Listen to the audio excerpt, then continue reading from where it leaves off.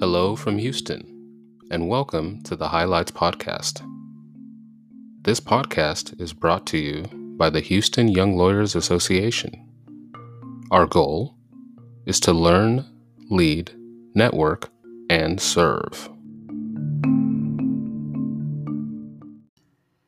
Hi, everyone. As a brief prelude, we wanted to introduce this episode as part of a collaboration with Behind the Lines, the Houston Lawyer Podcast, a podcast of the Houston Bar Association.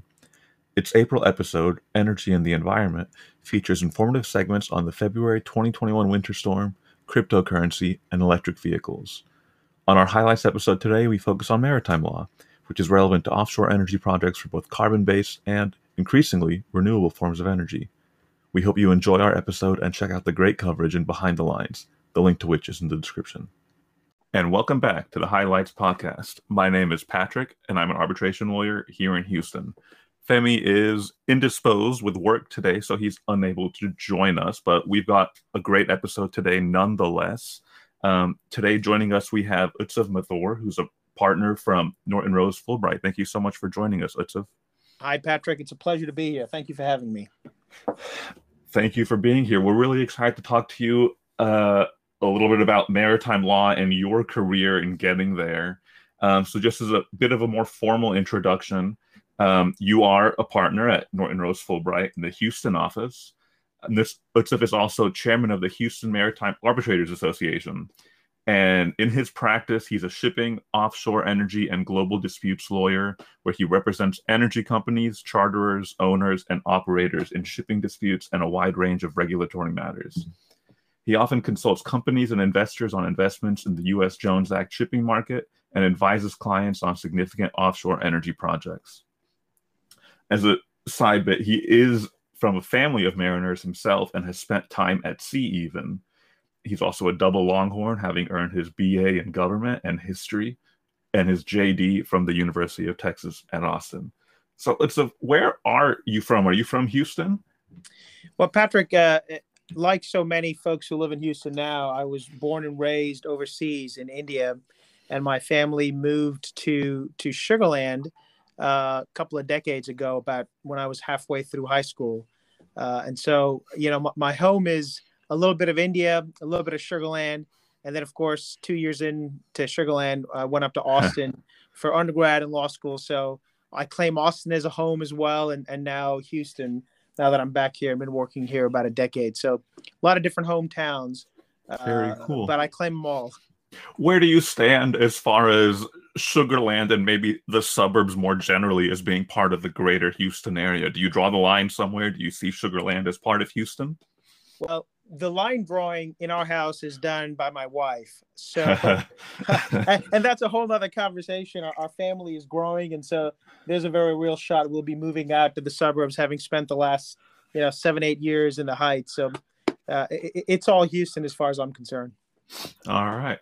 And so why did you choose Houston for your law practice? Well, it's interesting. My family, as you mentioned at the outset, we come from a family of sailors. And so it had always been a passion of mine to end up working in that industry. Life took us a different path. We moved to the U.S. I went to law school. But then taking a couple of admiralty courses in law school, it dawned on me that the way to pursue my passion, which is shipping, but also my chosen career, which is the law, would be to practice in that field.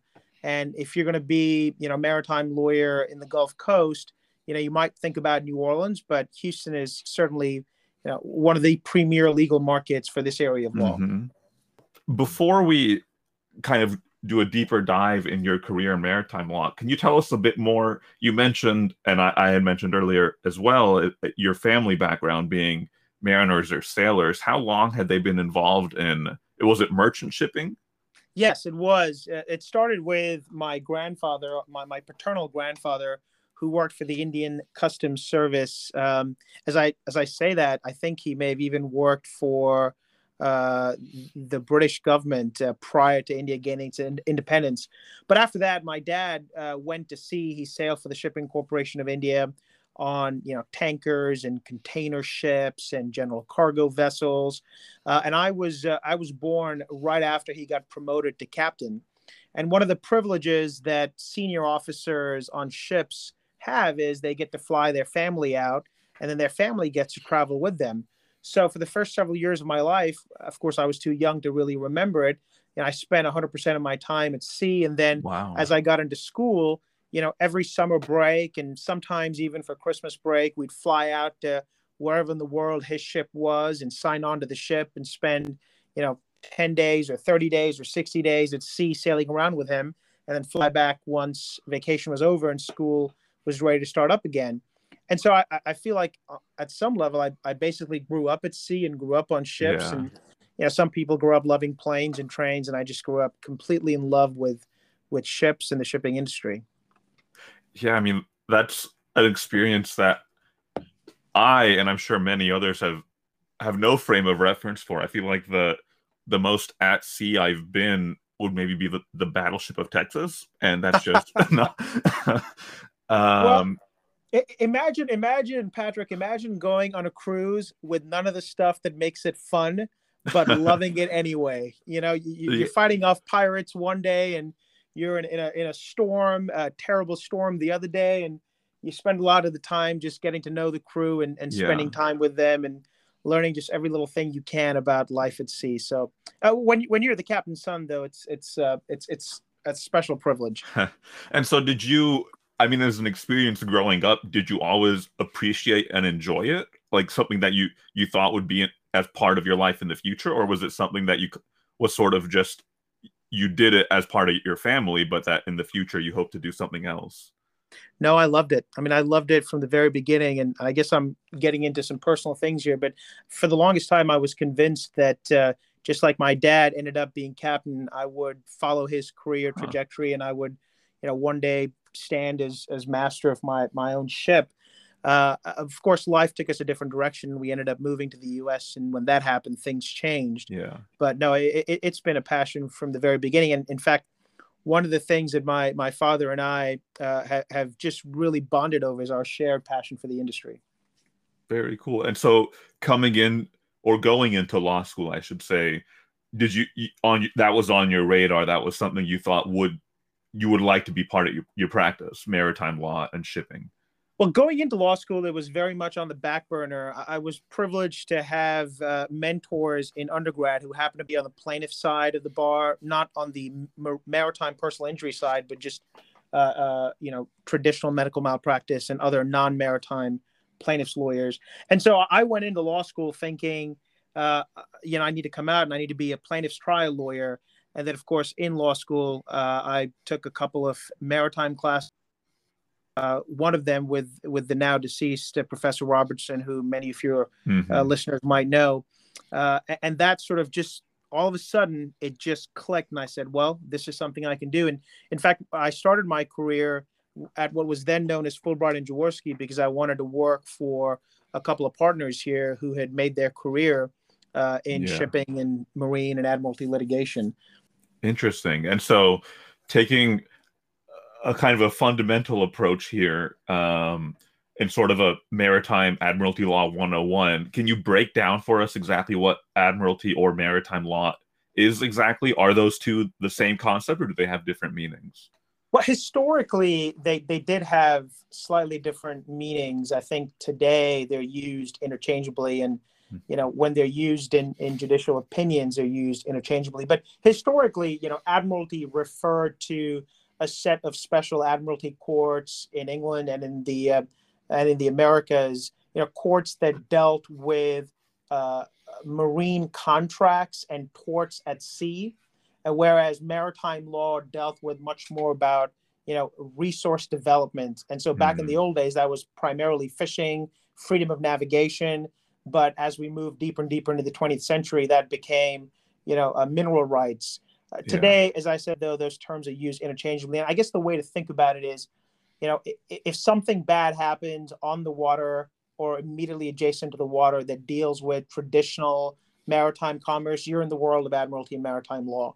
If something happens offshore and you're dealing with offshore oil and gas development or even offshore wind, there's a reasonably good chance you're going to be in the world of maritime law, though not always. I mean, as I said earlier, adjacent state law can apply. And if you're in the deep blue sea, whether it's a cruise ship or a container ship or a tanker ship, you're in our world effectively. So that's sort of an oversimplification. Okay, I see. And so you mentioned developing kind of this professional interest in it over the course of your law school career. Since starting your practice, since being a licensed attorney, has your practice always been able to involve maritime law and shipping? And if not, how did it come to make up part of your practice? You know, when I was a very young lawyer, I worked for one of our partners who would always joke that she had a surf and turf practice because she did some work that was onshore and then she did some work that was offshore. And so, you know, when you're starting out, it's a little bit of this and a little bit of that. So I did some work that was non-pure maritime work. But when you're in Houston, so much of the energy industry relies on either ocean transportation or ocean resource development. And so it's always been a theme from pretty much the very first case I was staffed on. And of course, now it's 100% of what I do. But I'd say as early as a second or third year lawyer, about 50, 60, 70% of my stuff started to be more and more maritime. And then it very quickly after that became all of it. Wow. And so was there at the firm, was there this still robust maritime practice, or did you have a part in sort of, as part of your own business development, building that up again? Both. I mean, the first case that I worked on was a huge case representing an offshore drilling company. And, you know, of course, I had nothing to do with bringing that case in. And that went, you know, 3 years. It took me till I was about a third year lawyer until that case was settled. And then, of course, I mentioned earlier, I decided to come to this firm because there was still a couple of Admiralty partners here when I signed on as a summer associate. But very soon after I arrived, the folks that I wanted to mentor me got opportunities elsewhere. They went in-house to go become clients, and that was great for them. But from that point forward, there's always, you know, maritime aspects to otherwise non-maritime cases. And I'd always raise my hand and say, I want to be the person that handles that issue. And so that happened a little bit. And then very soon thereafter, when pure maritime and Admiralty cases came our way, I raised my hand and I handled them. And, you know, we handled them reasonably well. Clients were happy. And so it just grew and grew and grew. It is fair to say, though, that the practice was not at its prime when I started, but we've seen a real resurgence the last few years.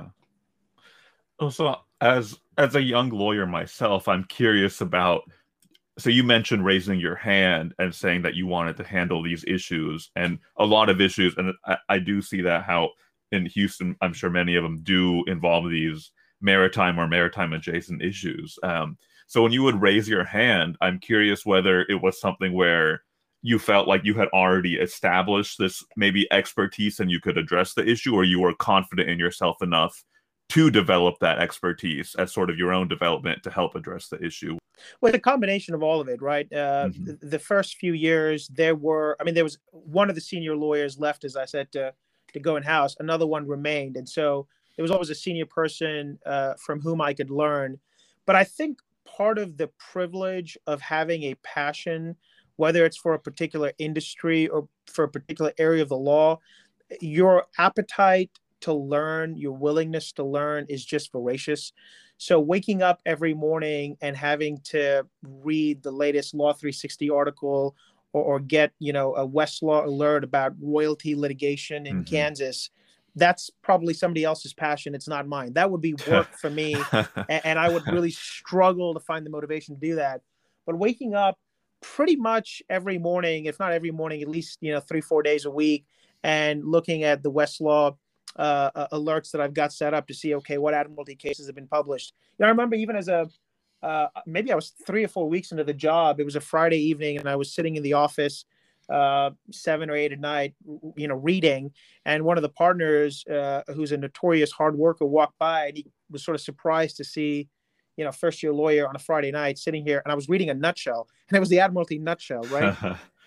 And so, I mean, going back and looking at my notes from the Admiralty classes we took in law school, waking up every day and reading Westlaw cases, scouring the internet to identify the key media sources to receive relevant industry information.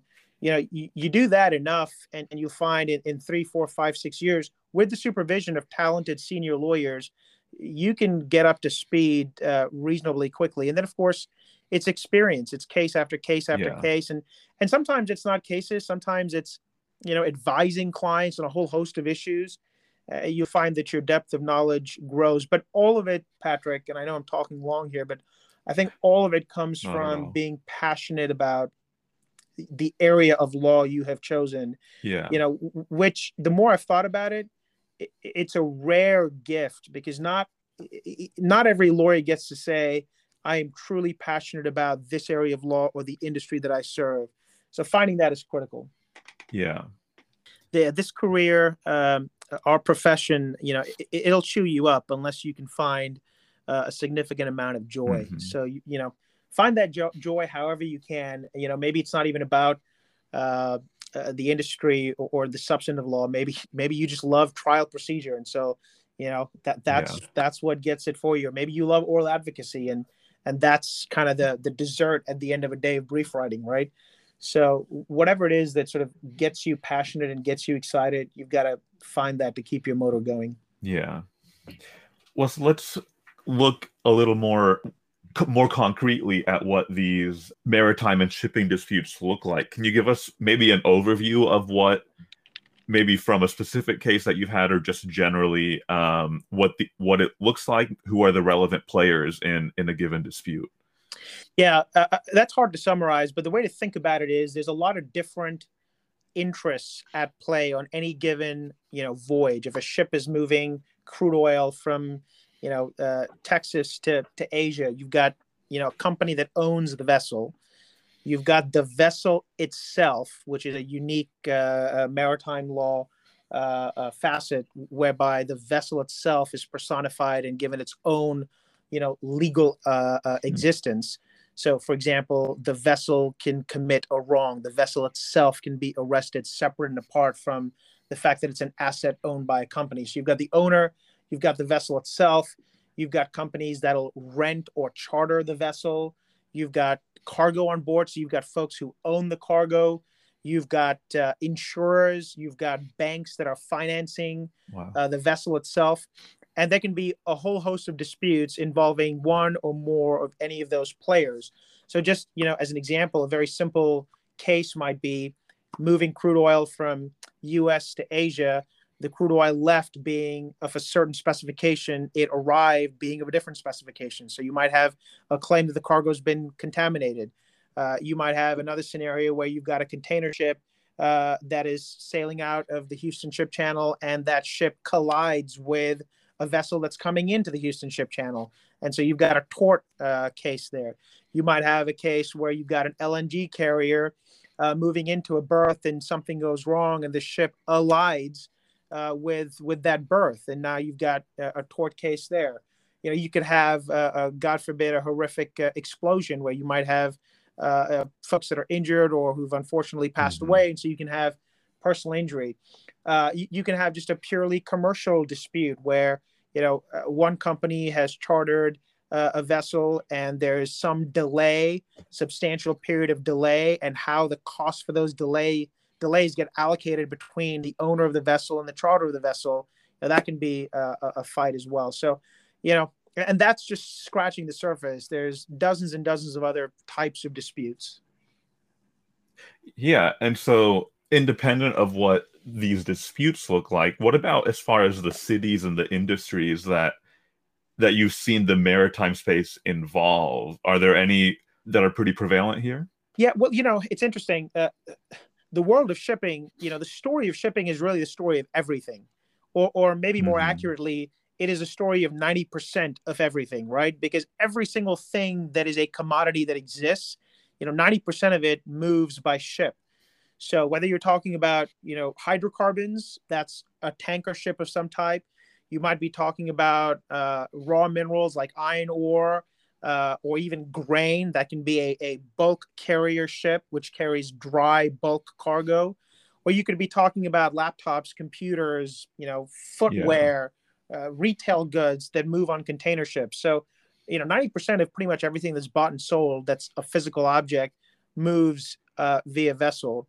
But in terms of, so every industry, every industry leverages, relies on, utilizes, is a customer of the shipping industry. But in terms of, cities or parts of the world, historically, there was a big focus around Europe. Most of the world's ship owners were in Europe. Most of the world's financial institutions who invested in this industry were in Europe. Most of the insurance companies were there, and London was, sort of the global hub.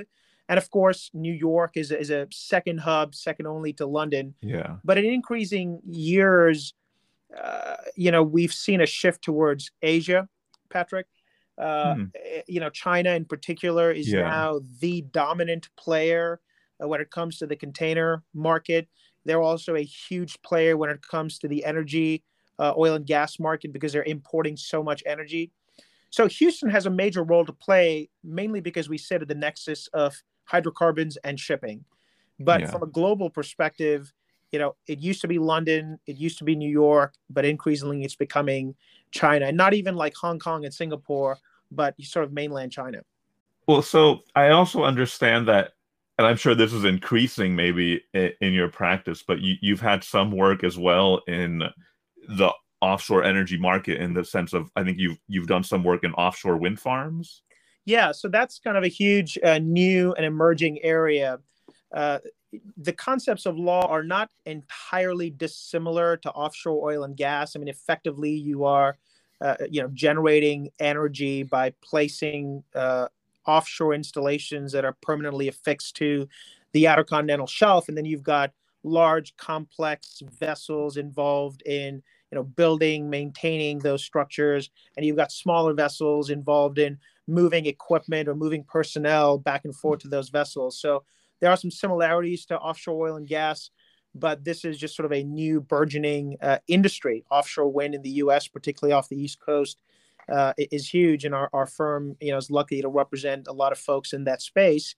And inevitably, there's going to be there are marine issues that arise, whether it is understanding the effect that maritime law will have on your indemnities, or how the adjacent state law may throw those indemnities off, whether it's understanding how, under what's called, U.S. cabotage law, whether certain methodologies for carrying out the construction are compliant or not compliant with U.S. law.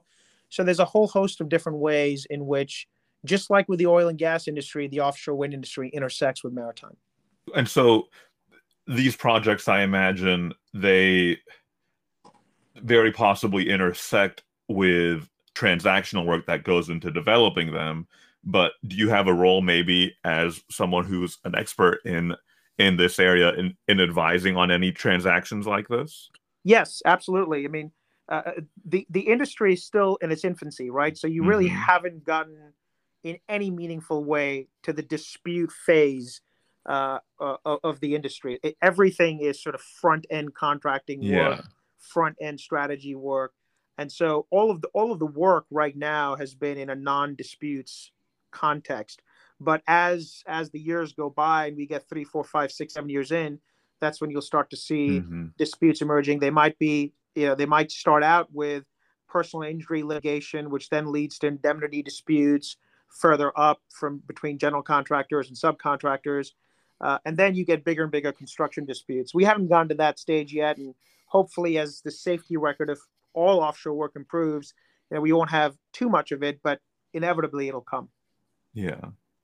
And one dispute or potential dispute from this incident that I think most people are aware of now, and not related to offshore wind farms or energy projects, but the obstruction of the Suez Canal that happened, I want to say, end of March. What were your thoughts on that obstruction, and how have you seen, or how do you think it will affect global trade or energy markets, if at all? Well, that's probably one of the most high-profile marine incidents in terms of making global news. In the last few years. Um, my first thought was, it's remarkable how safe the Suez Canal transit really is, because there's, about 50 ships transiting the canal either way on any given day. Mm-hmm. A ton of those ships, particularly over the last 3-4 years, have been, very large container vessels or ultra large container vessels, the kind of ship similar in size to the Ever Given that got stuck. The amount of clearance those ships have to their port and starboard, to their left and right, as they're transiting the canal, and certainly even the clearance below the hull, the underkeel clearance is really minimal. And yet, day after day for years now, there's not been a high-profile incident like this one. So my first thought was, this is a generally safe proposition. This is clearly a calamity, but generally it's a safe proposition. My second thought was, part of the reason why we might, I hope we don't, but we might end up seeing more incidents like this is the size of ships, particularly container ships, has grown dramatically. It's been growing really since the turn of the century, but we've gone from ships that would carry 2,000 and 3,000 containers, in the late 90s, to now ships that are carrying 21 and 22 and 23,000 containers. Wow. Right? That is an order of magnitude higher in a short amount of time. And the reason that matters, Patrick, is think about a ship with that many containers moving through a very, very tiny waterway. Even a gentle breeze, or let's say a medium gust, is going to act on that ship as if the entire ship is a sail and push her in one direction or the other. And if you add that with, an unfortunate navigational decision where you've got such a tiny margin of error, or, any slight underperformance by the steering and propulsion equipment of the vessel, all of that presents a real risk. So those are some of my initial thoughts. In terms of the overall impact to, the global economy, I think something like 10 or 12 or 13% of global trade moves through the Suez Canal. A vast majority of it goes from Asia to Europe and the other way around. Some of it does come to the U.S. But you've got to think about global trade as this nonstop conveyor belt, right? And each ship is a component of that conveyor belt, but it is a non-stop, steadily moving, harmonized, synchronized chain. Even though it's many ships across waterway, they're all in this steady loop. And if there's a blockage at one end, I mean, imagine if, the conveyor belt just stops at one end, either the entire belt stops or there's sort of a pileup in one place. And so you're seeing all kinds of impacts where, ships were pooled up, backed up, stuck in one place. All those ships then move in a group and they show up at a port. The port can't handle it.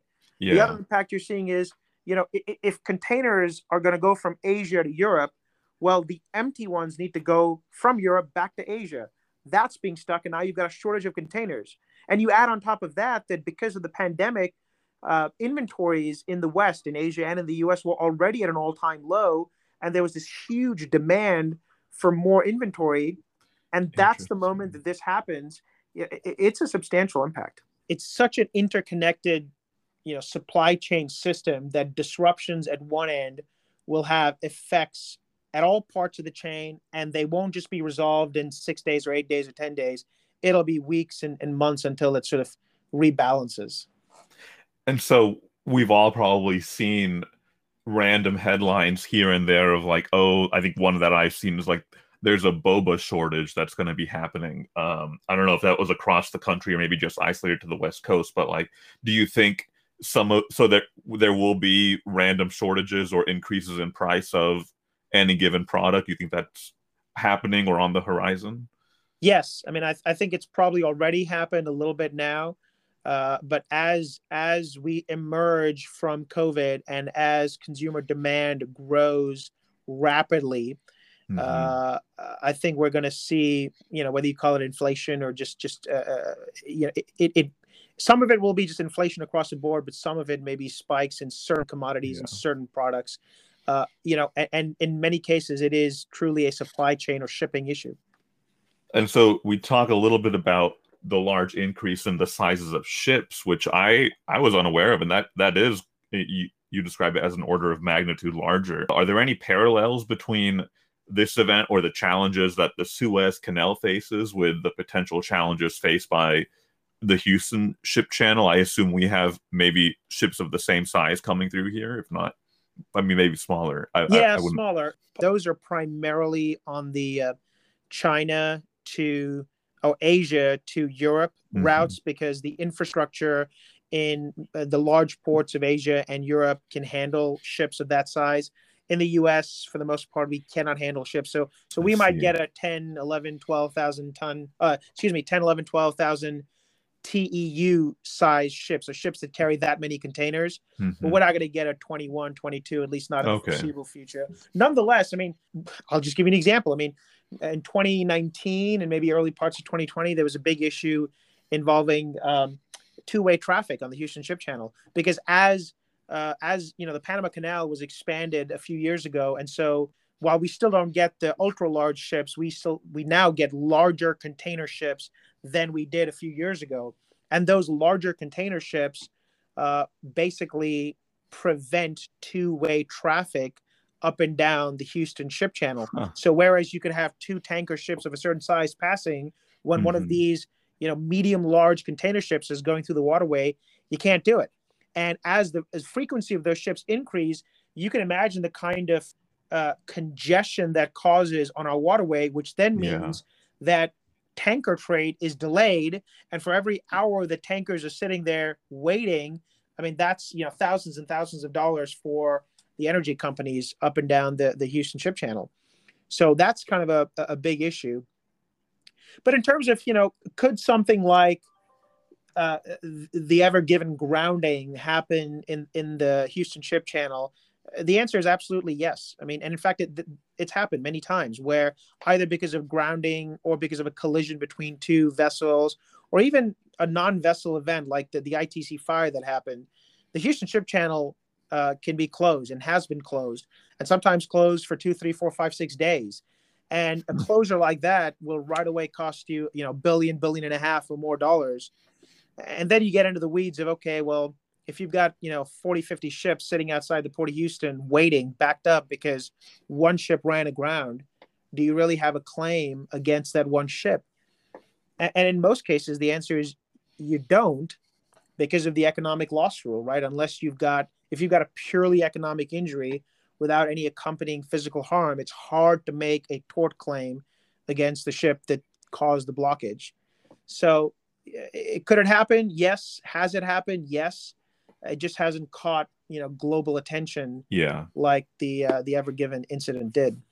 That one I definitely heard of first, I think in meme format, where I saw the meme of the Ever Given being used on Instagram. But I quickly learned that it was an actual thing that had happened. And so I'm curious if it would have gotten as much attention. I don't know what came first, the national attention or the meme in that case. Well, yeah. I mean, I guess the world I live in, I think a couple of hours after it happened, there were alerts and stickers that went out. I think CNBC was reporting it. I don't know. I think it happened on a weekend, and they were reporting it by the Sunday or by the Monday. So it was in the mainstream news fairly quickly, but I'm sure that it caught popular imagination in large part because of, the memes. Yeah. Well, so I want to thank you for your time, Lutsev. And as we wrap up this conversation, I do want to grab onto something you mentioned earlier or alluded to earlier, is a run-in with pirates, I think. And so I wanted to see if you would be willing to expand on that story for us. That sounds really interesting. Well, it was Captain Jack Sparrow and I. We, it's interesting. I'll share the story with you briefly. This was probably 1998 or 99, the summer of one of those 2 years. And I was at sea with my family. My dad was captain, as I mentioned earlier. We were on a container ship, and we were approaching the port of Colombo. And the port of Colombo in Sri Lanka, the water outside that port is fairly deep. And so when ships arrive at that port and they are waiting to go in, they don't always drop anchor. And that port is also, at least it was then, I think is still today, notorious for pirates, but not your AK-47, wielding crew, kidnapping pirates, more like carjackers on the high seas, where they come on board, they want to, crack open the first 10, 15 containers. And at that time, the latest technology was, Walkman or a VCR or television. Grab the best electronics, maybe not televisions because they were huge back in the day, but grab whatever they can, head back into their boat and get away. So I was on the bridge. It was maybe 8:30 at night, and the third officer was on watch. And all of a sudden, he noticed something on the radar, like a little flicker, right dead center, dead in front of the ship, little flicker. That happens a couple of times, and I'm asking him about what it is, and he's thinking, well, maybe it's an echo, it's a ghost, but turns out it's something real. So he radios the guy that's standing watch at the front of the ship, and all he hears is heavy panting. And the guy says, they've got hooks, they're coming on board.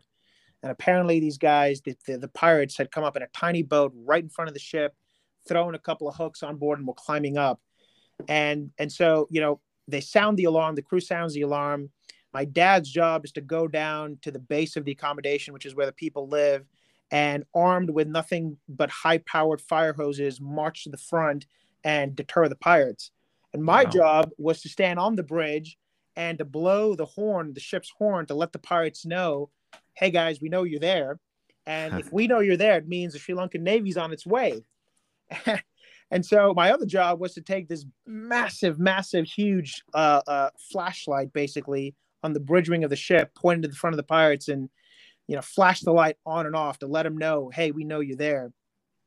And so if I'd known anything about my future love of Texas, I would have flashed the light right at the front, and I would have said something like, the eyes of Texas are upon you. I didn't. But, poor guys, they hacked open several containers, and every container they opened up had heavy equipment, like a John Deere a tractor or something like that in it. So poor guys didn't get anything, but that's how I played a very teeny tiny role in saving a ship from a pirate attack. Well, that's a very serious encounter nonetheless. Wow. Well, now it's just a story, but at the time it was an incredibly terrifying encounter, and more so for my dad and the crew that had to march up to the front, not knowing what they'd encounter. Yeah, wow. That's powerful, and I'm sure in the future movie that will be made about your amazing career as a maritime lawyer, so that'll be the opening scene, I think. Well, I guess the point there is, how can you not be a maritime lawyer if that's if that's the childhood you have? It's quite an origin story. Well, so the last, and I'm conscious of your time here, but the last question I have for you is any parting advice you have for either law students or young lawyers who are either interested in making maritime law part of their practice, or are maybe for one reason or another being forced to wrestle with it as a part of a case or a matter that's happening. If you have any advice for those people. Yeah. Well, let me broaden it out and make it more general advice for law students and young lawyers, because the two best bits of advice I ever got were, number one, invest in your own career. And number two, find your passion or find your enthusiasm, and find joy in what you're doing. And on that first one, I loved the sense of power and ownership it gave me. It's my career. I'm not going to wait for someone to hand me success. I'm not going to wait for the firm to give me opportunity. I'm not going to wait for a mentor to come approach me and tell me how I should do things. I get to choose my mentor. I get to choose the people I invite in shaping my professional life. I get to choose the firm I'm going to be with. I get to choose the people I work with. I get to choose my clients, and that sense of empowerment was great. And it also taught me that I've got to go out and do it supported by great mentors and friends, I can't wait for others to give it to me. So going back to doing everything I can to learn substantive law on my own time, right? Or joining organizations that introduce me to folks in this field. I felt a sense of ownership, and so I want to pass that on to your listeners. You know, it's your career. Take ownership of it. And then the second one, the point about passion. I don't want to dissuade people from where they are, but if you just absolutely dislike what you're doing or dislike the area of law you're focused on, take ownership of your career and do something else and find something that you're going to be passionate about. And I guess the last thing, to be slightly responsive to your question, get on Westlaw and look up, Schoenbaum's if you need a great treatise on, Maritime 101. And that's my best advice. Perfect. Well, thank you for your time. I would be remiss if I didn't ask you a question in the spirit of Femi, and one of his favorite questions to ask people at the end of an episode off the topic of law. But as someone who has spent time in Sugar Land and is currently living in the Heights, but Houston throughout, I would say, do you have a favorite spot to eat here in town? Oh, yes. I mean, I love South Asian food. So any spot in Hillcroft, well, after my parents' cooking, any spot in Hillcroft is a good spot for me. So yeah, it's going to have to be the Hillcroft Indian restaurants. Okay. Good to know. Good tip. Well, thank you so much for your time, Utsav, and take care. Patrick, it's a pleasure being on, and thank you for having me.